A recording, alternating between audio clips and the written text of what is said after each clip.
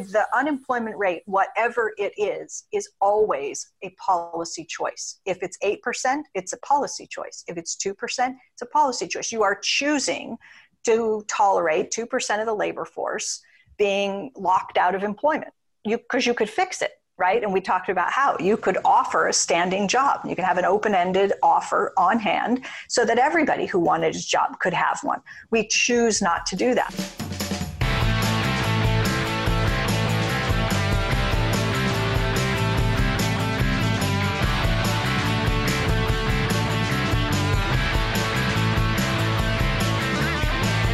Thank you, David Olney, for joining me in the virtual bunkers still.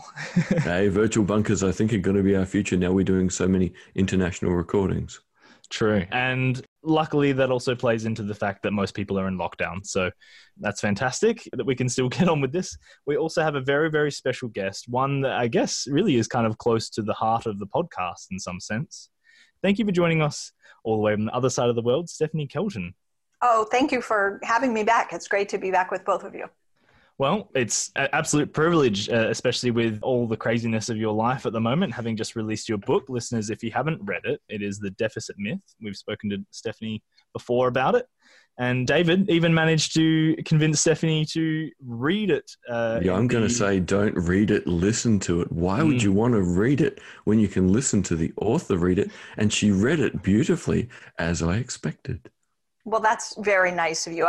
As you know, I did not intend to read the book, but after spending some time with you in Adelaide, you planted that seed, and I sort of just thought, well, he's probably right. I'll just go for it and we'll see what happens. So I did end up spending 3 days in a very tiny studio reading the book. And in the end, I think I'm glad I did. Well, I would never listen to myself, so I don't know what it sounds like. I think the reaction from a lot of people has been very positive. So I'm glad I did it. I think it will help you get to a bigger audience for whom listening means that they can engage more with unfamiliar ideas. Yeah. And in terms of the unfamiliar ideas thing, what I kept thinking as I was listening to you read it is, if this book had been around last August, sort of just before we got introduced to Stephen Hale, it would have saved me 3 months of scrambling to work out what the heck everyone was talking about. So it seems to me you've created the ultimate introduction to help get people over that first hill of going, what is it?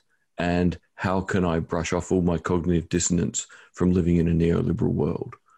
Well, that's incredibly generous of you to say. I hope the book accomplishes even part of that. I really do. I wanted it to be as accessible as possible to as many people as possible, not to look like something that was intimidating. It was an intentional decision between, me and my publisher to leave out fancy mathematics, charts, anything that would leave the potential reader or listener feeling overwhelmed and like this was a book that wouldn't be accessible to them. I really wanted to try to reach as many people as possible and to just break these ideas down. They're not really that complicated. In the end, economics, we complicate it as economists, I think very often unnecessarily, and it becomes this impenetrable science that a lot of people just don't feel like they can participate in policy debates because so much of the policy debate is grounded in these heighty, weighty, theoretical, and you listen to economists talk and it sounds, way up in the clouds. And I just wanted to try to bring these ideas down to earth and let as many people as possible in on some of the secrets and kick open some doors and get rid of some of the myths and misunderstandings so that, people can feel connected to the political process and have a voice and feel like, they can understand some things and, combat really some of the wrong-headed kinds of arguments that they're confronted with all the time in the press and from their political leaders and so forth. So. Sounds like you're really channeling Keynes there, right? It's the whole kind of philosophy first and kind of model second thing. So the book has been very well received. I've seen you retweet all kinds of fantastic reviews and, people like myself buying multiple copies. What has been the most common question? Because I guess we've kind of described it as a catch-all, but you would imagine that, I guess even though you've said it's not complex, even people not having been introduced to economics before, I'd imagine that people still have some questions after the book, because I guess, you know, one of the biggest impressions would be that why aren't we already talking about this like this? Yeah, I think, you know, I have not really gotten a lot of pushback on the soundness of the ideas. Okay. And so the first 6 chapters of the book take aim at 6 big myths. And there really hasn't been a review of the book or of the ideas that came out and said, well, she's just wrong about the mechanics of the monetary system, and the way she articulates, you know, opposition to these myths is just easily, demonstrably wrong. What people have done is to say, okay, either we kind of knew that mostly all along, nothing really new in all of this, which I strongly object to, or, and I think this is the more common, how could we possibly trust governments to budget responsibly if we let everybody in on the secret, which is that governments like yours in Australia, governments like in the UK and the US, those that are not financially constrained, Jesus, what if people find out? What if lawmakers come to realize that there is no hard budget constraint?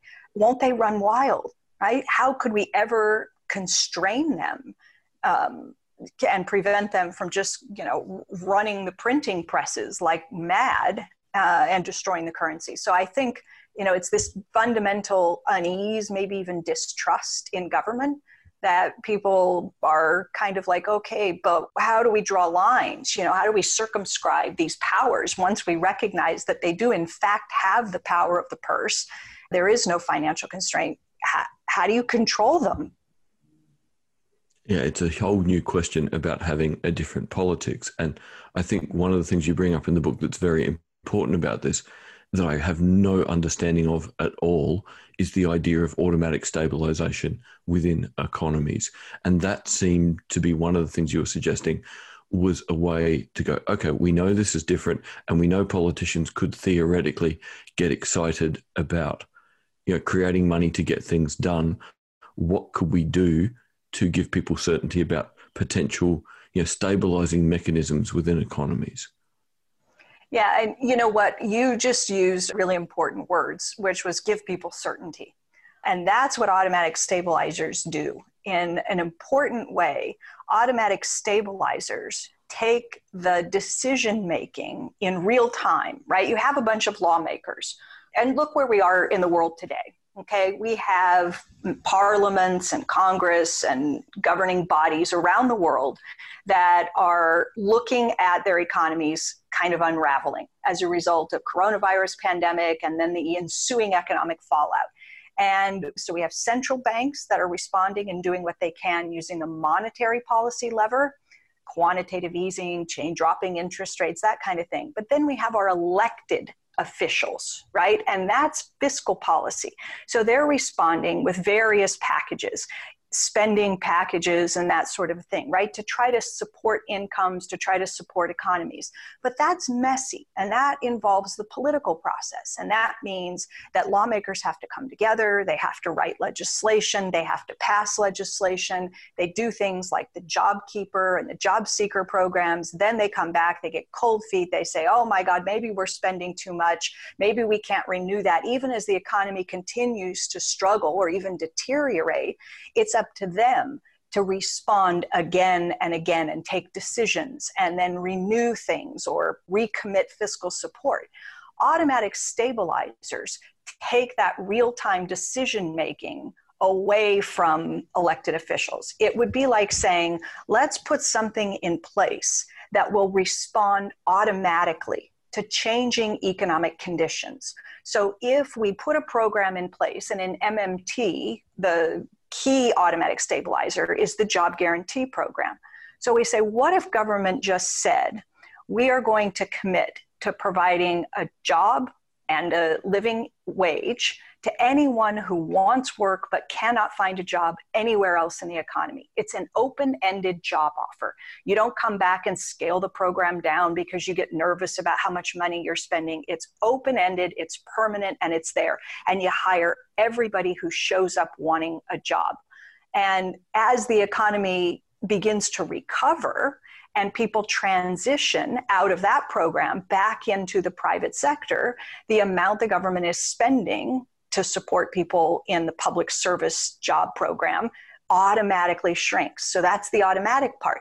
If the economy got worse and more people continued to lose jobs in the private sector, they could transition automatically into new employment in the public sector job program. So the amount that is spent and the number of workers hired would automatically increase. So what you have is a program that would help to stabilize incomes, because instead of becoming unemployed or taking the job seeker at a lower base wage, you could become reemployed. You could have employment for as long as you need it at a living wage. And then when there are opportunities again in the private sector, you move out of the public sector job back into some other form of employment. So what I'm saying is it takes the decision making away. Lawmakers can't say, oh, we don't want to take that many workers. No. You have to take everyone who shows up. Oh, we don't want to release that many workers. Well, I'm sorry, you have to release the workers who want to transition back to other forms of employment. So that's the nature of the automatic stabilizer. And of course, we have lots of automatic stabilizers already. They're just not strong enough to protect the economy from a sharp downturn and to help, provide the kind of certainty that you mentioned, David, about I know that I will always have an income no matter what, because I can always get a job in this program. Businesses have more certainty because they know that at the end of the day, the worst that can happen is that someone falls out of, let's say, a $40,000 or $50,000 job and into a $30,000 or $35,000, whatever the job pays in this program, right? So that incomes will be supported, so that consumption will be supported, so that the bottom is not going to completely fall out. There's more certainty for employers. They know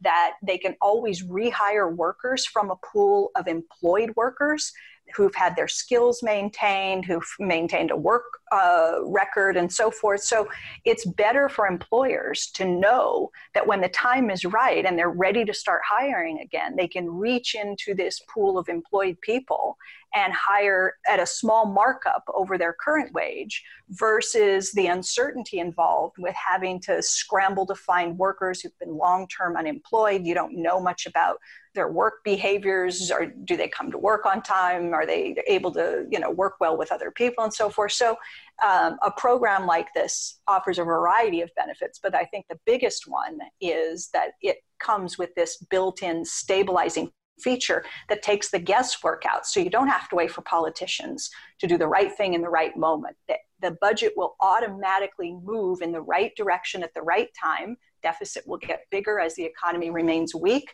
and then spending will automatically contract as workers are released back to the private sector. Stephanie, here in Australia, we're starting to get discussion, particularly in Victoria, which is where we're getting our second wave breakout. And it really is frightening Australia because the second wave of COVID is looking far worse than the first wave. And the Victorian Premier and the Prime Minister are starting to talk in terms of they want to keep the pilot light on in the economy.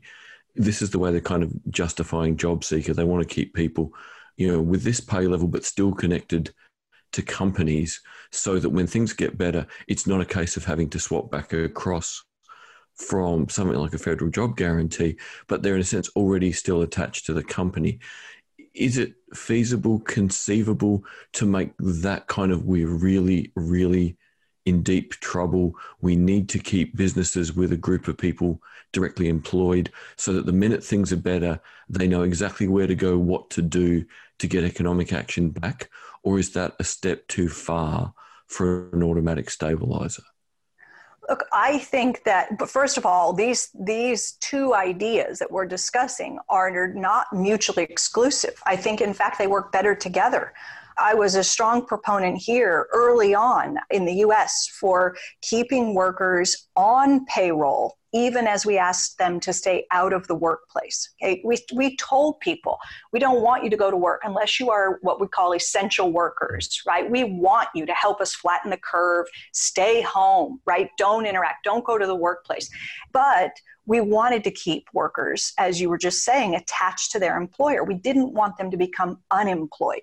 Keep them on payroll and let the government help with that, because if businesses are going to shut down for a short period of time and lose their cash flow, many of them are going to struggle to pay workers and keep them on payroll. So the government came in, and we did this in the US as well. We had something called a Paycheck Protection Program, and we helped small businesses and others cover the cost of payroll. And that would have been a great thing to do if it could have been done successfully. And we had success with it. We just didn't execute as well as, say, Germany, right, who has had a program like this in place for roughly a century. So they did a better job in Germany than we did here in the US, but I think it was definitely the right thing to try to do. The problem is that the program expired, the funding for the program expired, and now many of the workers who were kept attached to their employers have now been laid off. And so for those folks, the job guarantee would be an important backstop. When what you're trying to do doesn't work for everyone, keeping them on payroll and attached to their employer, it's good to have a plan B. And the federal job guarantee is a backstop for those inevitable, folks who end up unemployed in spite of your best efforts to keep companies viable and to keep workers on payroll. So once again, JobKeeper, as we have it in Australia, could almost be set up that if the economy is in this dire position, we try and keep this many companies in every sector alive by putting people automatically on JobKeeper. There's no political decision. It's built in to how the system works. And that if it gets even worse and they fall out of that, then they move on to federal job guarantee. But either way, politicians don't have to keep their nerve. It's just automatic settings that when things get bad, money is made available, policies are put in place and implemented until they're better. Yeah, I mean, you can make the commitment financially to maintain the JobKeeper program. What you can't do, of course, is force businesses to continue to try to hang on if they believe that at the end of the day, they're not going to be viable. Businesses have a lot of other costs above and beyond payroll, right? There are a lot of fixed costs as well. And so if government is helping with the payroll portion, but not sufficiently helping businesses pay their utilities and their lease and other sorts of things, then, business owner might reasonably say, look, I'm not going to come out of this thing. I'm going to hang it up now, cut my losses. And, those workers then are not going to have the opportunity to stay on payroll. So it's true. You could make the open-ended commitment, provide as much support as you think is appropriate to try to help businesses get through this and come out somewhat whole on the other side. But you're just not going to get everybody. No. And again, people, I don't think expect that, but it's the uncertainty of people in their lives combined with the uncertainty of knowing our politicians flip-flop with what they think will maintain power. So it's that terrible combination of our uncertainty combined with their lack of courage. And then, once people start to understand MMT, you get to the other end where you realize at the other end of this, because, we had Zach Carter on and we talked about his book, The Price of Peace.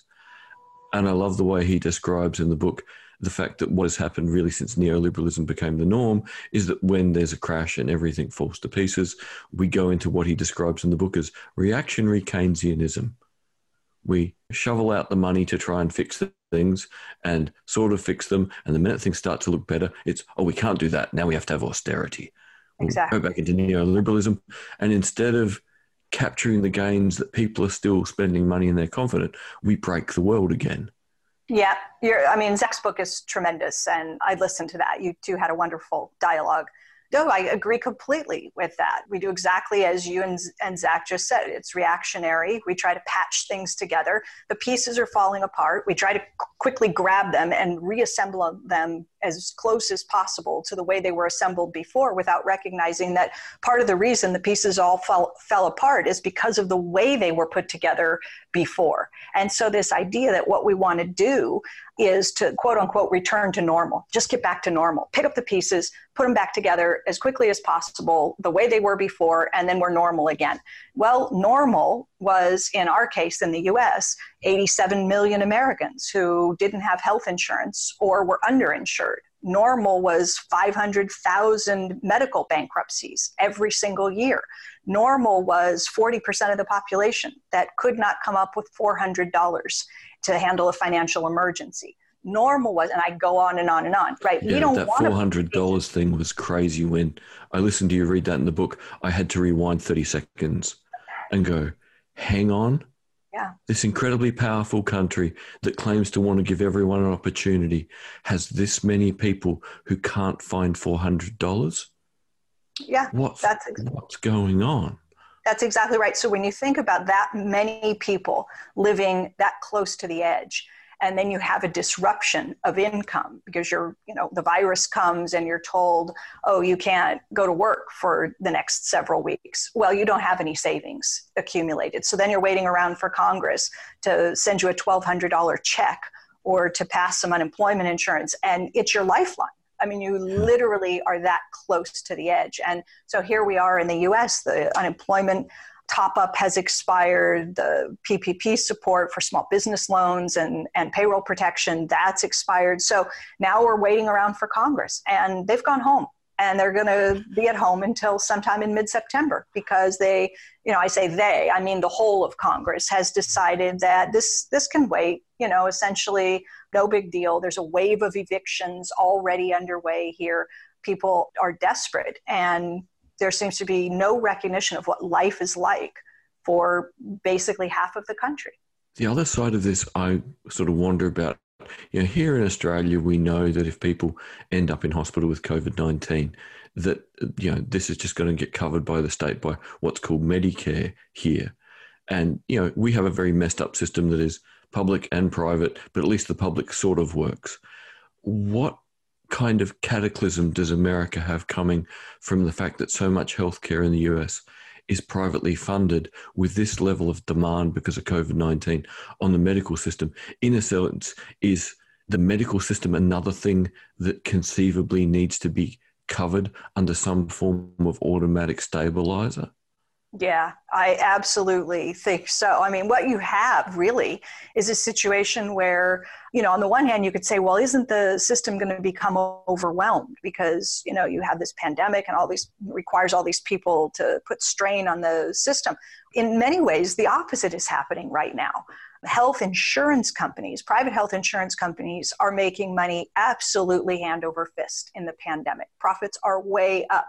And a big part of the reason for that is that people continue to pay their healthcare premiums. So they're collecting money from people who have health insurance, but they're not going to doctors for even routine care, right? Because they're afraid to walk in. So they're not going to get a mammogram. They're not getting their regular colonoscopy. They're not going in even for regular dental work and other sorts of things. So yes, we absolutely have, in a lot of ways, just about the worst healthcare system.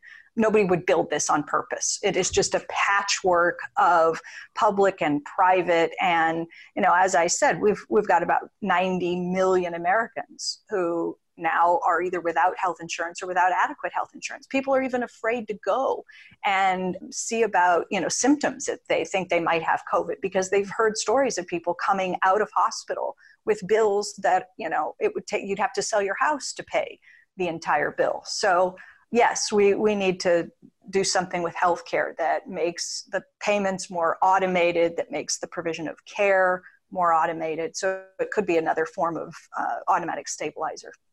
Is there any other kind of automatic stabilizer that this year has demonstrated is absolutely necessary, or does that pretty much cover the major ones?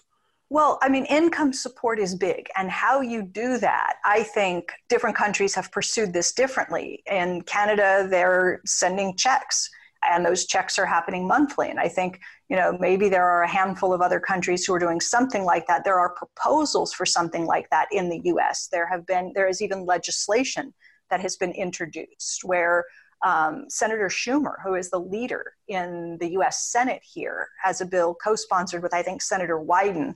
And the two of them said, look, we should tie unemployment insurance. So the federal government is topping up what states pay to the unemployed. So it would be the equivalent of your job seeker. It's different across states. The eligibility requirements are different, and the amount that workers receive or that the unemployed receive is different across states. But the federal government came in and for a period of time said, listen, we'll provide $600 a week extra on top of what these unemployed individuals are getting from their state government, and we'll do it for a period of time. So that was a lifeline, $600 a week, right? Extra from the federal government. That's huge by the standards of American minimum wage. Yeah, it's enormous. I mean, it was very, very significant and an absolute lifeline for tens of millions of Americans, but it expired. And so what some have proposed, including two senators here in the US, is let's make those payments recurring. So, and let's tie it to the health of the economy so that if you, and this is the way they proposed it, it's not necessarily what I would do, but they said if you live in a state where the unemployment rate remains above 10%, you keep getting $600 extra per week as long as the unemployment rate is above 10%. If the unemployment rate falls to 9%, you get $500 extra per week. If it falls to 8%, you get $400 extra per week. If it falls, you see what I'm doing, right? For every percentage point decline in the unemployment rate, your top up goes down by $100. But it's an automatic stabilizer because Congress doesn't have to keep coming back and arguing about how much and for how long and that sort of thing. The payments continue until the economy or until the unemployment rate reaches some target level across states. So that's another idea that's kind of floating around. Republicans aren't interested in that, but many Democrats have proposed something like that. That sounds like a huge leap forward from where things are. I wouldn't have believed it for the world if you had told me a year ago that Senator Schumer and Senator Wyden were going to introduce a bill, because these are pretty moderate Democrats, that were going to propose to have automatic recurring payments, cash payments tied to unemployment. I would have dismissed you as a kind of a kook. Yeah, it sounds like the bit in the book where you're describing your first experiences in Washington of trying to explain how money really works to people and just seeing the cognitive dissonance on their face. It's going against a lifetime of thinking. And yet here you're talking about two people who've got that cognitive dissonance, almost taking a fairly substantial leap. Yeah, I think that part of it is just the recognition of the dysfunction they've experienced with their colleagues, and they're just throwing their hands up and they're saying, if these guys will not come back to the table, then we need to write some kind of a bill that forces the action, that forces the hand, because you can't rely on us working together in a bipartisan way to pass the legislation that best protects and provides safeguards for the American people. We can't do it. So we have to just write a bill that makes it happen regardless of the dysfunction here. So yeah, it's a huge leap forward in terms of the thinking about how to stabilize incomes in a recession. Which is fantastic, because we don't seem to yet here in Australia. We have frightened politicians, but they haven't got creative like that at going, let's just have a system that is, us proof. I would take it one step further. It's, to be honest, ignorance on a scale that I've never witnessed in politics, and maybe that's just due to my maturity, as in that I haven't seen much more ignorance in my lifetime. But it is a really strange case. I'm not sure. A good deficit myth for Australia. I'm not sure if you've come across the Dole bludger kind of argument that we have here. It is absolutely rife, and that's what this whole COVID situation has just reignited with a passion is, people who are just basically okay with getting paid a welfare check and doing absolutely nothing with it. Why that would be the enemy to pick for people when there are actual corrupt agents out there, and we're picking on someone who's doing literally nothing, I'm not sure. But to the point where even the Prime Minister at the moment, he made some statement about hearing anecdotes of people not being able to actually employ people because the group of whatever unemployed people we have in Australia, what is it, 10% or something? It's some high amount, it's like 11% or something, are so kind of cushy on their job seeker payments at the moment that they would prefer to be that way than be employed is the current argument from our current government. It's here too. Yeah, it's here too. This is the primary rationale, so-called, from Republicans in terms of opposing this $600 a week top-up. They say it's disincentive. Why would anybody go out and look for work? Why would anybody go back if their employer wanted to hire them back if they're better off, on unemployment? Instead of getting at the real question, which was, why were workers, these essential workers, why were they all paid so poorly in the first place? That's right, yeah. But yeah, so like, for example, President Trump has come out recently and he recognizes that this income cliff is a disaster, not just for the people who are living it, but potentially a disaster for his reelection, right? Because that extra money has gone away. It is gone. And rent is not going away. Other bills are not going away. The need to buy food is not going away, and so forth. But the money has gone away. And so he is pretending that he can do some things unilaterally through executive action. And he's going to come through and save the day. But he said, he would like to see $400, not $600. And the reason, and the media asked him, press said, why $400? And he said, well, because we think that's the number that doesn't disincentivize people, right? So it's exactly the same kind of thing. It will keep you hungry enough at that level. Where is the study, by the way, of what exact percentage of our population would prefer to do nothing and get paid welfare? I'm sorry, I don't actually know what that percentage is. I don't think anyone does. They just make up a number. Do you know what there are, though? There are lots and lots of studies out there that show that the $600 a week top-up has not had the effect of disincentivizing people returning to work. That, in fact, when people have the opportunity to safely go back, and that's the key, right? Half of the country is still bright red on the map, where bright red means, a hot spot with infection rates above 10% or whatever. And so where it is safe for people to go back to work, they have an opportunity to do so, they are eager to get back and reconnect with their employer, reconnect with their benefits, and that sort of a thing. So no, the evidence, I think, is overwhelming that, in fact, the top-up has not been a disincentive to getting people to return. The disincentive is a raging pandemic that this government has failed to bring under control. Do you think it's a willful ignorance, though? Like, what occurred to me when I learned about the NAIRU in your book, non-accelerating inflation rate of unemployment, was that effectively by design, there is a 5% buffer of unemployed people. Yet our politicians have the gall to say that these people are unwilling to go and find a job. Do they know that the system is based on having 5% unemployment, and then they're still willing to make these kinds of arguments? Because the coverage of the NAIRU certainly doesn't get the media attention that saying something like there are dole bludgers out there does. I'm not sure whether it's ignorance or it's something more malicious. Well, yeah. So you're talking here about this idea that there is some amount of unemployment that you basically just can't get rid of. You have to live with. And so economists invent these catchy little acronyms that roll off the tongue, like the NAIRU, or as you said, the non-accelerating inflationary rate of unemployment, which is just their way of saying, look, you need certain amount of unemployment in the system that you have to have in order to guard against prices accelerating, inflation. And so we just have to live with it. That's the unavoidable unemployment. And so we call it natural. We say things like it's the natural rate of unemployment.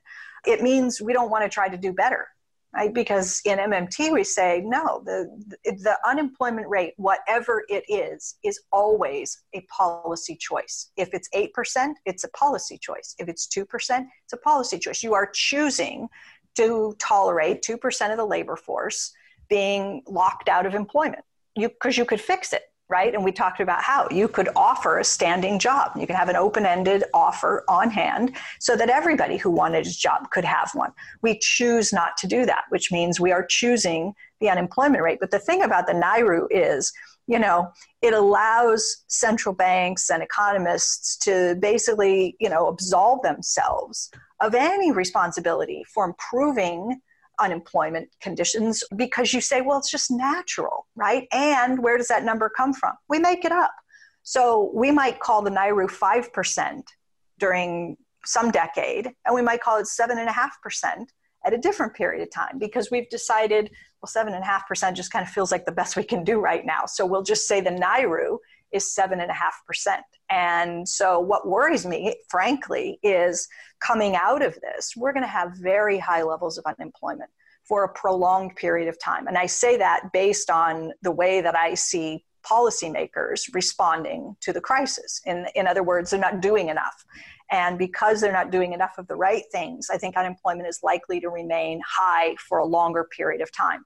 And what worries me is not just that, but that we will begin to define those higher unemployment rates as natural. We'll say, oh, well, the NAIRU has gone up. The NAIRU is now 7.5%. That's the best we can do. And then we'll call that full employment. Well, I guess the challenge then for someone with an MMT understanding is that the NAIRU as a kind of statement, well, it seems like it's there because it would stop inflation. And so, the the other 95% or other 90% of voters that have a job don't want their living costs to go up. So why would they necessarily vote for a policy that is going to bring up the other 10%, I guess? So if it indeed would bring up the inflation. It's like a theoretical construct that pits workers who have jobs against workers who don't have jobs, where, just as you said, you get a bunch of people who have jobs, and if you make them believe that if policymakers were to do more to try to bring the unemployed into employment, that it would come at the cost of higher prices at the supermarket or higher prices, for airfare, whatever it is, right? That's going to hurt me. So, well, no, let's lock those people out because that protects my purchasing power. And really what we've seen over the last more than a decade, certainly in the US and across much of Europe and elsewhere, is this complete breakdown between what happens to the unemployment rate and what happens to the inflation rate. This idea that we can't allow the unemployment rate to fall further without prices accelerating is just broken down. And so that's sort of the good news, is that I think central bankers recognize that this so-called Phillips curve relationship, or this NAIRU idea, is not borne out in the data in recent years. And so they're becoming more willing to let unemployment sort of plumb new lows without getting too nervous about, prices accelerating. We'll see what happens, over the, I guess, next 6-12 months. So I guess the challenge would be, what kinds of things would combat inflation if we were to have 0% unemployment and labor underutilization, even, like, people that have part-time work and can't get full-time work, for instance? So, first I'll say inflation is, we haven't really seen much inflationary pressure around the world for a quite prolonged period of time.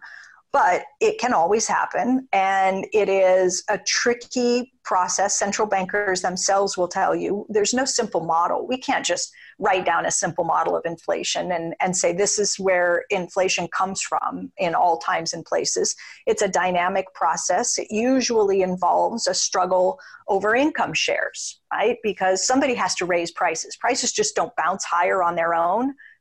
Markets don't raise prices, in a sense. People with control to set prices raise their prices, right? The drug companies raise prices. Healthcare insurance companies raise prices. Colleges raise tuition prices, right? So prices get increased. And when you say, well, what would you do to fight inflation if inflation did become a problem? The first thing to ask is, well, where is the inflationary pressure coming from? Yeah. So you really have to know your enemy in order to be able to target policy, because what we do right now really is we just pretend that there's one way to fight inflation and that the central bank raises interest rates. And that's the best way to fight inflation, because if the central bank raises the interest rate, then it gets more expensive to borrow money. And if it's more expensive to take out a loan, then fewer people will borrow to buy a house or a car or, other things. And then spending will slow, and that will bring down inflation. But if your inflationary pressures are being driven by a housing bubble, and real estate prices are the key driver, or if healthcare costs are accelerating because premiums are rising rapidly, then it seems to me raising interest rates is really not just a blunt instrument, but the wrong instrument, right?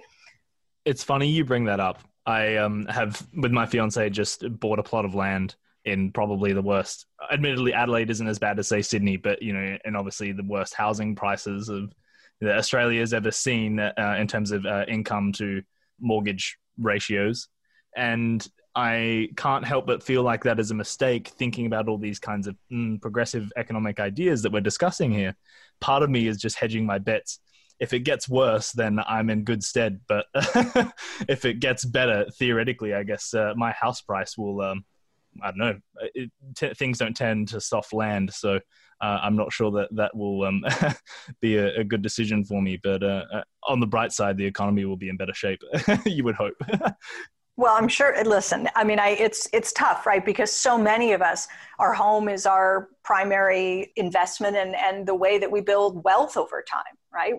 That's what we do. And so we put a lot of our own financial capital at stake when we make a purchase like that. So it's the one major purchase we make in our lives. And I'm sure you bought a home that you love anyway, in a place that you want to be anyway, and you're just in it for the long haul. And eventually, the trajectory for land and housing prices is probably pretty reliably upward, but your young guy will ride out any bumps, and I'm sure, Yeah, particularly in Australia, where we have an uncreative economy, where it's, what could I do? I could buy a house.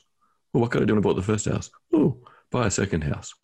It's so culturally significant. It is the Australian dream. Yeah, it's the thing. So from the Australian thing to something I think is more interesting than the Australian thing, because the fixation with property is not good for us. International trade and MMT, the bit of the book where I went, I've never thought, the second bit of the book, because automatic stabilization, I'd not thought of it with that name, but MMT and international trade struck me as a fascinating idea, because all the fundamentals of how trade work would potentially change, where states have more ability to do their own thing, and therefore companies have more ability to do their own thing as well. So international trade theoretically would look very different. I hope I got that right. Well, I would like certainly to see international trade look very different. I think we probably both agree that the model we have today, and that's been in place for decades, is one in which firms chase after the lowest possible cost labor globally. They look to produce in parts of the world that are most friendly to them in terms of the regulatory environment and so forth. And so, we have seen the outsourcing of millions and millions of good paying jobs across the US, especially in the Midwest, but not just in the Midwest. And that has been devastating for communities and for labor. And, a lot of people say, well, it's free trade, right? And what we want is free trade. And so what I try to do in this chapter is recognize both the benefits that come with trade, that, in fact, imports are benefits in real terms. The things that the rest of the world is willing to make and produce and ship and sell to you are material benefits, right? You get those things. They give them up. They sit in the factories or whatever. They work all day. They toil. They produce a thing. It goes on a container and on a ship, and it comes to you, and you get that thing. So the import is a real benefit. The export, the thing that they're shipping to you, is in real terms a cost to them. It's something they don't keep and consume domestically. Now, there are benefits on both sides of that, right? But what MMT tries to recognize is that, you're not losing, quote unquote, a trade war because you have a trade deficit. So Donald Trump goes around all the time saying the rest of the world is killing us. We don't win anymore. We're losing because America has a huge trade deficit. We have trade deficits with China and Japan and Mexico and so forth. They're killing us. It's not fair. So the first thing I point out in the chapter is, well, hang on. In real terms, if you want to say winning and losing, we're winning because we're getting more stuff than we're giving up. Okay, in real terms, but at what cost? And so then you get into the jobs piece, and that you have to recognize the pain associated with offshoring, with the burgeoning of multinational corporations and the loss of good paying jobs over time. And so how can you take advantage in some sense of the beneficial aspects of trade while safeguarding against some of the damaging impacts, And so that's where I talk a little bit about the job guarantee in that chapter, but also, the idea that I think the goal is not to just exploit the rest of the world and to find the cheapest labor possible and the countries that will allow you to pillage their environment for the sake of profit and so forth. And so how do we create a new world trade order where we can have mutual benefits from trade? We can recognize that the US has an important role to play because so many developing countries do depend on the imports of, key things that they can't produce now for themselves: energy, medicines, technology, food. And to get those things, a lot of developing countries end up borrowing in foreign currency, especially US dollars. So, how can the IMF and the US and other industrialized countries play a more supportive role in helping developing countries gain monetary sovereignty so they don't have to become so dependent on the currencies of wealthier countries? How can they develop their own economies so that they do not have to depend on imported food and energy? And how can we help them get energy independence? So that chapter, I put a lot in that chapter, and there are a lot of different places we could go in that discussion, but is a lot to sort of wrap your arms around. And I don't know that all of the other MMT economists would, agree with all of the various arguments in that chapter, but that's sort of the way that I laid it out. Okay, the thing that popped into my head first, being that, a big tool of developing and altering the world is, direct aid. And it's always the thing of going, well, how are we going to pay for aid? Well, with MMT, the first thing I started thinking was paying for aid stops being the problem it is. Yep. Because if you can train the people who you want to send to be experts to help, or you can make the specialist medical equipment or the drugs or the industrial equipment, and you've got the benefit within your economy of doing all this, and you're gifting it because the state created the money to do all this, the economy is benefiting and another country can benefit. So it seemed to me that, MMT and trade really ended up to a large degree in my head being about being able to improve aid so that you could help develop countries without putting them under huge foreign debt. Did I get that right, or have I missed something? Well, that's the way that I laid it out. That's the sort of reformation that I would like to see. That obviously means, voluntarily ceding power. It means, lifting up. But building relationships. So you give up power for building relationships. So one of the things with aid where I thought, okay, I don't understand what to do with this is, so historically in Australia, we had a thing called the Colombo Plan, I think in the 1950s and 60s, where we brought people from all over the region to Australia and educated them so they could go home so the countries had more doctors, more engineers. What would happen if you used MMT to fund that kind of activity? Like if Australia reached out and said, look, all the South Pacific nations, you need doctors, engineers, nurses, teachers. If they come here, we'll train all of them. Rule is you can't stay, you can't become Australian, but you get to go home with your qualification. Could we legitimately spend that way without it causing a particular kind of problem within our economy? Or once again, am I missing something? No, you're not missing something. I mean, it depends on the scale of what you're talking about, of course. And so I think, one of the probably most important places to look, if you're saying, well, what would be the impact on the Australia? Is there any way this could come back to hurt us? You could see some movement in your exchange rate, for example. But you've seen quite wide swings in your exchange rate without punishing inflationary problems or any of that sort of thing. So, the short answer is no. And if we don't do it, if countries like the US, like Australia don't do it, then other countries presumably will. China will step in. They're already doing things, Belt and Road and that sort of thing. It is likely that someone will reach out and try to build those relationships, provide that sort of assistance to countries. And there are obvious benefits in terms of the way the politics will align. No, I'm not a foreign policy expert, but I can. No, that's why I'm trying not to let this go foreign policy, or I'll get into my happy place and you'll have to go, no, let's not go there. So if we use the China example, because brings the exchange rate thing together, they keep their exchange rate tied to the US dollar to keep it artificially low. And then potentially are going to spend money in this way through aid. By combining those two things, that's different. Like if Australia just accepted this affects our exchange rate and we perhaps spend as much money as we're comfortable with until it pushes the exchange rate to a certain level. It goes down so much and we go, well, we don't want it any lower. We have that flexibility. Does China, with pegging its currency to the US dollar, have as much flexibility, or does it have to work the numbers and the ideas very differently? I think China has a very high degree of monetary sovereignty. It doesn't quite fix its exchange rate. It has for a long time managed the exchange rate, but they have huge foreign exchange reserves. And for that reason, China really does have a great deal of flexibility to do the kind of thing you're talking about. So really, even if you wanted to be a developing country and you wanted to keep your currency low enough in value that people wanted to buy your stuff, you've still got this ability to more or less function like a sovereign currency issuer.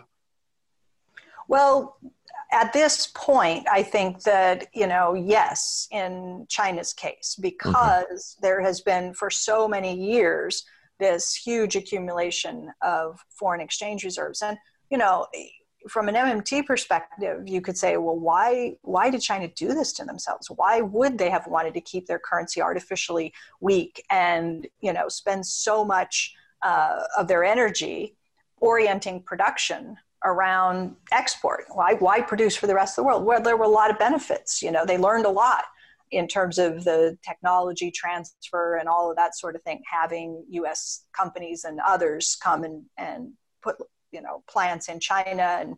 And so there have been benefits for sure. But at some point, I think it's reasonable to think that China would want to start producing less as a total, of their output for the rest of the world and develop and keep more internally. And so then that should have implications for how they manage their currency as well. The goal is not, net export driven growth over time, but greater desire to produce and keep things domestically, raise standard of living and so forth.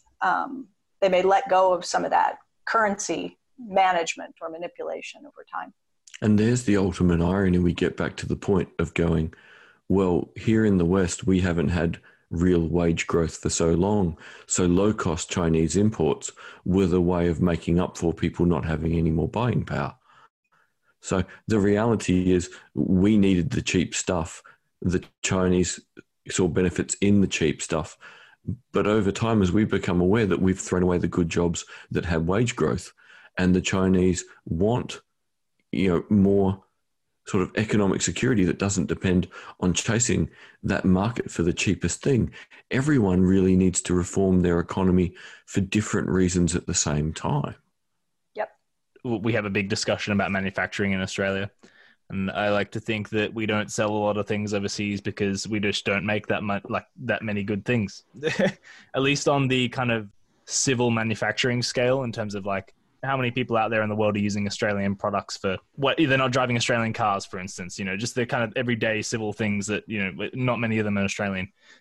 A fun fact on the podcast is that a lot of people worldwide use Australian microphones. You might even be using one now, but it's probably one of the only examples I could think of that we have like a world-renowned status in. And I'm not sure whether our goal as a country should be to make the cheapest thing in some sense, but to make the most quality thing, because you would imagine that would drive demand as well. Is that kind of a correct assumption? Well, I'll jump in first just to make sure I think I understand what we're talking about. Okay. And that is, if we can't do the cheap thing, if we can do the quality thing and everyone does their own quality thing, that is the way towards some sort of balance and mutuality in a global economy. Is that a fair statement, Steph? I would say, oh yeah. Well, I mean, you're kind of dancing around the idea that, countries should specialize in producing something they're really good at And then there are benefits to trade if every country does this sort of, comparative advantage. David Ricardo sort of, No, I read about that in Zach Carter's book. That was yucky. I'm not going to say do one thing well, but I'm going to say what you do, even if you do 50 different things, there's no point trying to do the cheap thing, because in the long run, you can get benefit while there's not wage growth somewhere else. But eventually you need to do better by your own people. That's it.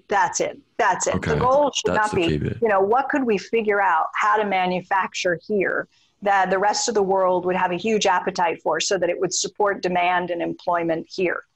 You can do that on your own, right? You don't want, and in a sense, you don't want to become dependent upon the rest of the world for so much of your aggregate demand, for your employment, for your wage growth and so forth, because when conditions in the rest of the world change and there's a disruption that, reduces demand, it's devastating as we're seeing with China now. Right? Better to look after conditions in your own economy, develop industries, produce what you need to produce to, satisfy domestic demand, consumption, and that sort of thing. Keep people employed domestically. Not to say that, there isn't also going to be an export market. You're not also going to produce things for the rest of the world, but to say that the goal is to figure out what can we do really well that we can rely on the rest of the world to always be there to provide stable demand so that we can support employment and so forth, I think is a dangerous model, because countries that do that get burned, especially when they're small open economies. They become really dependent on the rest of the world to purchase their goods, and then there's a downturn in the rest of the world, and all of a sudden, you're in real trouble. So the reality is all economies need to be able to be a bit more self-sufficient for the good of their people. Buying stuff because that's an advantage, to buy good stuff cheaper than you can make it yourself, but don't do it with everything. Or for sure. Everyone ends up vulnerable for different reasons. So what you're really talking about in that chapter is, how do we have a global economy in which everyone is less vulnerable to the volatility of the whims of, demand and supply? You said it perfectly. Well, that seems if like I understood what I said. Yeah. Well, so you could limit it to things that are effectively non-essential, right? Like a microphone. That's not at all in like a need for a country to produce. Well, we have a need. Come on, dude. We love our microphones. Absolutely, but obviously not a need for anyone else to necessarily make themselves, especially if it was a small state. And so that would be the kind of thing that you could kind of, I guess, specialize in, and it wouldn't have any harm, because you still have all these essential things that everyone just kind of creates. You can almost kind of two-tier classify things in that way. Well, yeah. I mean, look, in the US and around the world, we were all competing against one another for face masks and other personal protective equipment, for ventilators. We had countries bidding against one another, trying to get ventilators, trying to get PPE and so forth. So yes, it would be good if we had the redundancies built in, if we had stockpiles of these things in the US, if we had manufacturers who, in spite of the fact that we can get them a little bit cheaper, or even a lot cheaper by, purchasing some of the stuff from China or wherever else, we still ought to recognize that we need safeguards in place, that we have the productive capacity to ramp up and produce that kind of stuff in an emergency, right? There, as you're saying, there are certain things you just don't want to be reliant on the rest of the world to produce. Well, that seems the logical place to do all the next modeling in terms of the automatic stabilization, right? In a globalized world, it doesn't seem like coming from the non-economist point of view, doesn't seem like there's many people talking about or kind of many models looking at those kind of sovereign capability. Yeah, because we know now that there were memos that, this administration, when it came in, there were memos left for them saying, a global pandemic, things like this could happen. Here is where we're vulnerable. We do not have this. We do not have this. We're ill prepared in these ways. And if we had automatic stabilizer like the job guarantee, you could have people employed throughout the year producing some of the sort of things, right? Recognizing these vulnerabilities, saying, all right, some of the things that we're going to pay people to do include producing PPE. We'll warehouse it. Maybe we'll never have to touch it, but we'll have it if we need it. And yeah, because that's the thing you're doing for national production. It's not destabilizing any market for any quality thing that a private company enjoys making. It's making sure that the 500 million masks are there for COVID round 2. Totally different logic. Exactly. I was reading a piece Naomi Klein wrote. She's, of course, the author of many books, including her most recent, which is a book called On Fire, which is about the climate crisis. And she had a very nice piece in, I don't know if it was Rolling Stone or The Atlantic or what I was reading the other morning, but just in the last week or so. And she was talking about the New Deal programs under FDR. And some of the kinds of things that people who were employed, directly employed, right? They created jobs in the National Youth Administration. These were jobs for young people in the Depression. And she said, you had outbreaks of, what the hell pathogen was it? It'll come to me. It wasn't cholera. Anyway, there was an outbreak and it became necessary to isolate people. The way to stop the transmission and get more and more people from getting sick was to quarantine somebody. But how do you do that? You're in a depression, you got families living together, somebody gets ill, you need to be able to quarantine them, but where do you put them? Well, they sent these young people in and they built little tiny houses. And that's what they did, right? They said, okay, we have this national crisis underway. We'll use the job program to send people in. They'll build homes. We'll pull that person out. We can have a way to get food back and forth to that person until they're no longer contagious and they go back in. But that's just one example. It's a sort of, we could do PPE today. They built little houses. We could be building little houses today. You got people who in exactly the same situation, right? You need to be quarantined, but you're in a 1-bedroom apartment with 4 people.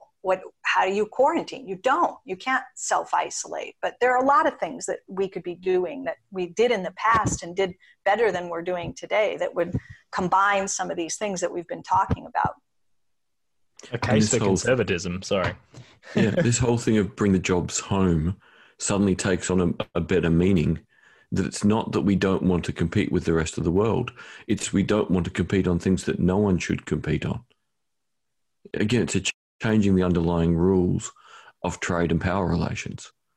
And that's where, again, we have to be careful here to not stray into foreign policy, because the implications are if you do this right, you automatically change the environment to a less hostile, less dangerous foreign environment because you agree that you're not going to do harm to each other. I think so. That's why I think I have a section in that chapter called, from trade war to trade peace. Yeah. And just, it is a change in the mindset. What are the goals of trade? And what should we be trying to do internationally and cooperatively when it comes to trade deals and trade relationships and so forth? So yes, it definitely, as you said, it requires a fundamentally different mindset about how to approach your trading partners and what is the aim. You even have very progressive politicians. I think I name check some in the book who say when we become president or when we get in power, we're going to beat China. I'd like to see us move away from that sort of framing in terms of what trade is supposed to be about. That sounds like a good point to not ask you any more questions about international trade unless you think there's anything we should have asked to fill in a gap. No, I think we can let it lie. Okay, because it's one of the things that sounds like really it just could grow bigger and bigger and bigger. The hardest chapter for me to write, for sure. Does that mean theoretically there is going to be a second book? Oh, I think so. Right now I'm working on new introductions for the paperback version here in the US, for the Japanese edition, for the UK edition, for some European. So everybody wants, speak directly to this area. So once I get through those, I've already cobbled out maybe half of the chapters for a next book. Well, and obviously you're now committed to reading it, aren't you? I think this time I would have fun. The funny thing, I've only told this story once before, but you can cut all this, obviously. But you're sitting in this little booth and you do read nonstop. I mean, you take a little lunch break, but you're in this tiny studio reading your book for 10 hours a day, or so for 3 solid days. And there's a little table next to you, and they have a banana, some tea, tea bags, hot tea bags, and some honey. And so the idea is, right, that you get a little bite to eat if you need it, but you keep your throat moistened and you just read. The problem is you drink the tea and then your stomach starts to gurgle.